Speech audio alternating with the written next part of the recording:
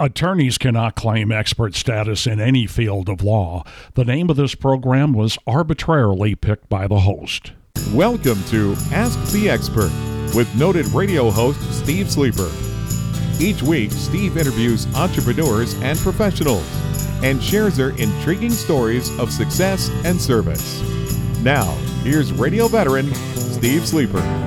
Our guest today is criminal defense attorney William Young with William Young and Associates in Boise, Idaho. They have the experience and expertise necessary, and they pride themselves on being available to their clients. I began the interview by asking Will about himself. I am a criminal defense attorney in Boise, Idaho, and I am the lead or primary attorney at William Young and Associates. What should I expect from a good criminal defense attorney? I think that a good criminal defense attorney is not only a strong advocate for you in telling your side of a story, and every case and every client has a story. But I think that probably the most important thing is good communication with the client. Because at the end of the day, all attorneys are essentially playing by the same playbook, right? Where we're all confined by the law and the facts of the case. And so we can't go back in time and change the facts. And we are not a legislative body, so we can't change the law. One of the strongest qualities of a good criminal defense attorney is their ability to communicate with their client, relate to their client, and explain not only the process, but the options as they come up that are available to their client. And so one of the biggest complaints I always hear from people when they talk about they had a bad experience with a criminal defense attorney doesn't necessarily have to do with the attorney's job in actually practicing law, but it's generally a breakdown in communication between client and attorney. What happens after a person is arrested, if you could describe the process?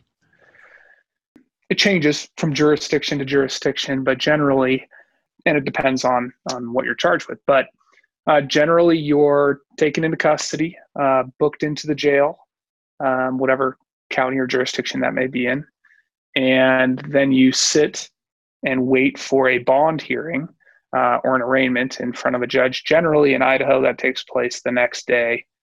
And at that bond hearing, then the court will set a reasonable bond, whatever they determine as a reasonable bond in the case, or release you on your own recognizance. What's the difference between a felony and a misdemeanor? Well, crimes are classified into two categories. The lesser category are misdemeanor offenses, and although still serious, they are the least serious offenses on this scale. Generally, misdemeanors are punishable by up to a year in jail. Jail is important to keep in mind there, and maybe it's lost on non-attorneys, but there are two different types of confinement by the state, jail and prison. So misdemeanors are punishable by up to a year in jail, whereas felonies, the more serious of the offenses out there, are punishable by prison time. And so each felony offense will have different maximum and minimum punishments, but that's actually you're actually sentenced to potentially state prison time rather than county jail time. DUIs in Idaho, what are the police looking for when they pull people over? The most common that we see are, of course, the driving pattern, what they pulled them over for. If you have somebody that's all over the road, that may be more of an indicator than someone who forgot to put on their blinker when making a turn. But once they approach the individual, generally they're looking for the smell of alcohol, either on someone's breath or coming from their vehicle. They're looking for red and watery eyes, although I personally think that there are a multitude of reasons why someone could have red or watery eyes, not all of them being indicators of intoxication. They're looking for the ability of the person to effectively communicate with them and answer questions, slurred speech, those are kind of the main indicators, I would say, that when a police officer is speaking with an individual, that they're looking for to determine if there's potentially the presence of intoxication. Do the cops make procedural mistakes? Police officers are well trained, but they do make procedural mistakes, and depending on that procedural mistake, that will determine, what the effect of it is. There are lots of procedural mistakes that, while police officers make them, are not necessarily a violation of someone's constitutional rights or something that would become a major issue in a pending criminal case. But certainly there are times where police officers make procedural mistakes that are in violation of especially the Fourth Amendment search and seizure law.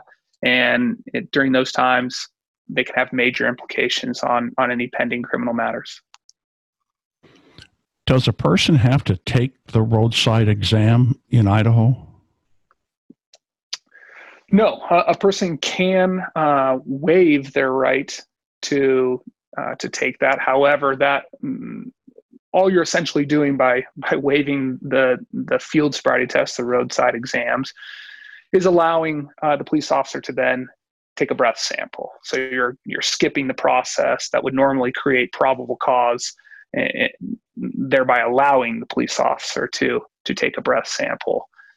So you can tell the police officer you don't want to take the field sobriety test, but understand that just furthers law enforcement's efforts to get you to take the breathalyzer. If anyone watches reruns of Law and Order, they hear the term plea bargain quite a bit. So talk about that. How prevalent are they in the system? Yeah, plea bargains are very prevalent. I think last time I looked, cases that actually went of all varieties nationwide, cases that actually extended all the way to trial, were less than 5% of cases, meaning that the remainder, or the vast majority of the remainder of those cases, they reach a resolution through negotiations. And so plea bargains and negotiating plea bargains are a large part of my job. The process of entering into a plea bargain generally is a matter of first evaluating the facts of the case and then the surrounding law, determining strengths and weaknesses in the case, obviously, and then utilizing those in a negotiation with the prosecution to try and find an appropriate kind of solution to the case, an appropriate punishment, whereby my clients are either pleading guilty to a lesser offense, which certainly happens in plea negotiations, or if they're pleading to the charges that they're currently charged with, if we're unable to negotiate a resolution for a lesser offense, then maybe we're focusing on the punishment that would be associated with that entry of a guilty plea. Like I said, generally we're able to find some sort of solution, a middle ground. If the state has a pretty solid case, then it won't behoove my clients to take it to trial because, the risks of going to trial are very high. So if we can find an appropriate resolution that allows them to proceed forward with their lives with a reasonable punishment for whatever criminal activity took place, then that's normally a good outcome. Well, as we do this interview, we're 7 months into the COVID-19 pandemic, end of September 2020.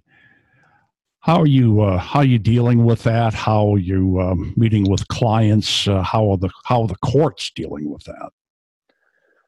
Yeah, COVID has changed a lot of things in this profession, and we've all had to scramble to adjust. We are currently almost all criminal proceedings in Idaho are taking place through some sort of remote method, typically Zoom or WebEx. So video hearings are taking place, which of course was not the standard prior to COVID, and is something that we've all had to adjust to. And going along with that, meetings with clients in our firm or potential clients are currently taking place all through phone or other remote means, Zoom. Sometimes it's actually an improvement upon the process because it allows them to meet with us from the comfort of their home and to discuss their case in depth with us without needing to come into the office. But as far as it goes, I think that there is some efficiencies that have been gained throughout the COVID process. And so while it was initially a tough learning curve, I think that there are some things that we've learned throughout this process that we can carry forward. Our guest today has been criminal defense attorney William Young in Boise, Idaho. His phone number is 208-344-0128. Thanks for listening to Ask the Expert with Steve Sleeper. Join us next time as entrepreneurs and professionals share their intriguing stories of success and service.